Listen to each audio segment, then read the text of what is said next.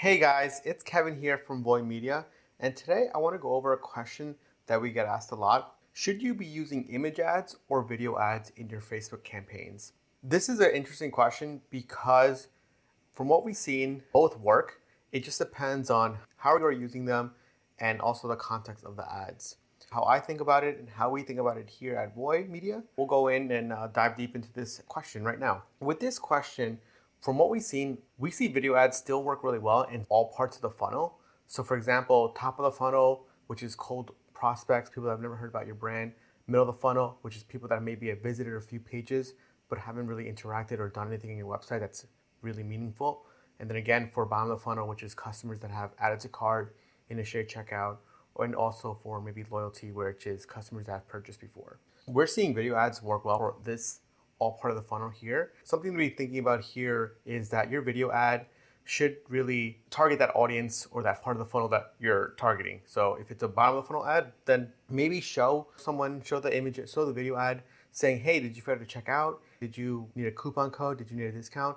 And of course, for the top of the funnel ads, they can't be those did you fail to check out because that wouldn't make any sense because they have not heard about your brand yet. So for the top of the funnel video ads, you really want to lead with a value problem, a hook essentially that's going to get them to explore the website.